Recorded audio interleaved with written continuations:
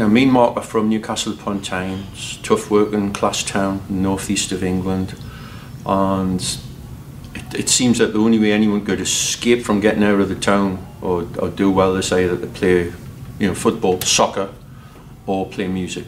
And we weren't that good at football, so we started playing music. We went on holiday in the early 70s to Spain, and in the hotel was a band playing. I mean, I picked up on music off the radio and stuff, and it was stuff I liked. But seeing this band who were doing Hendrix covers, and the guy was playing behind his head and playing with his teeth, this was like, whoa, this is like really cool. And my brother got a Spanish classical guitar, and we were both fighting over it. I was tuning it down, trying to play bass lines. And in '74 we said, we're going to form a band. So we had to learn to play. Bugged our parents for cheap electrics on that Christmas, got them.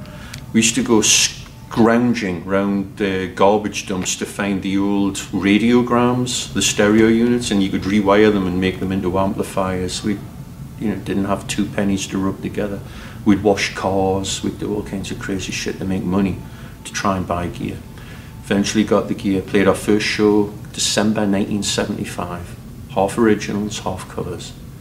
I fell down the stairs before we went on stage. Our second guitar player at the time walked off the stage, and at the end of the show we smashed all our gear in front of the teachers, who were like going, they freaked out. And we played a few other gigs and ended up going through drummers like toilet paper.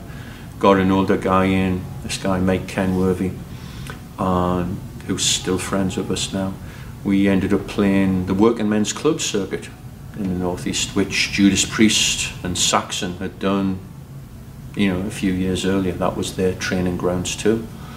And it was tough. You'd go out there and play, and they'd put little beer mats out with requests, you know, Highway Star, Smoke on the Water, or fuck off. You know, they'd put that kind of shit out there. So we learned how to grab an audience, and if an audience didn't like you, how to rile them up and make it worse. Because the only thing worse than a bad reaction is no reaction.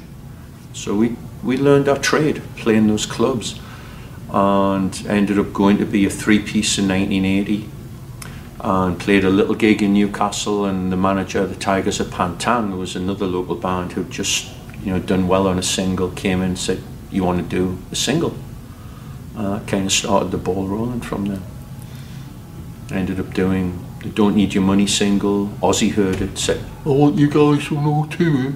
So we did like 4 gigs with them, played with Whitesnake, played with Motorhead, and then worked on the first album. We don't have a main influence. We liked so many bands, and we were very lucky as kids to see them at the Newcastle City Hall or the Newcastle Mayfair, which were pretty small venues. You could see up close, and that was our instructional videos. You'd look at what they were playing and what they were using, and how they commanded an audience or how they didn't command an audience, and it would go in.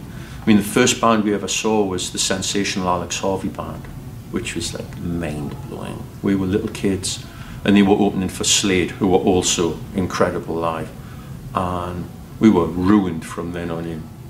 So those guys are still listening to Slade, Alex Harvey, Judas Priest, Deep Purple, Led Zeppelin, Black Sabbath, all the usual, Free, Wishbone Ash, Rory Gallagher, Genesis, Emerson, Lake and Palmer, yes, basically pretty much everyone that was out there, you would listen.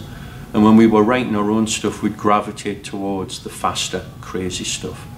So we'd be playing Space Station No. 5 by Montrose, Highway Star by Deep Purple, stuff like that. AC/DC, we'd play a few of their tunes. But it came to 78, 79. As soon as something came out, we'd be playing it. We'd be playing Rock and Roll Damnation the week it came out, Hellbent for Leather, we'd be playing that. Just that kind of just by osmosis came into what we were doing. We just said, well, let's do stuff like that, but let's up the ante, let's make it crazy and put more bits in. Let's develop our own sound, I think.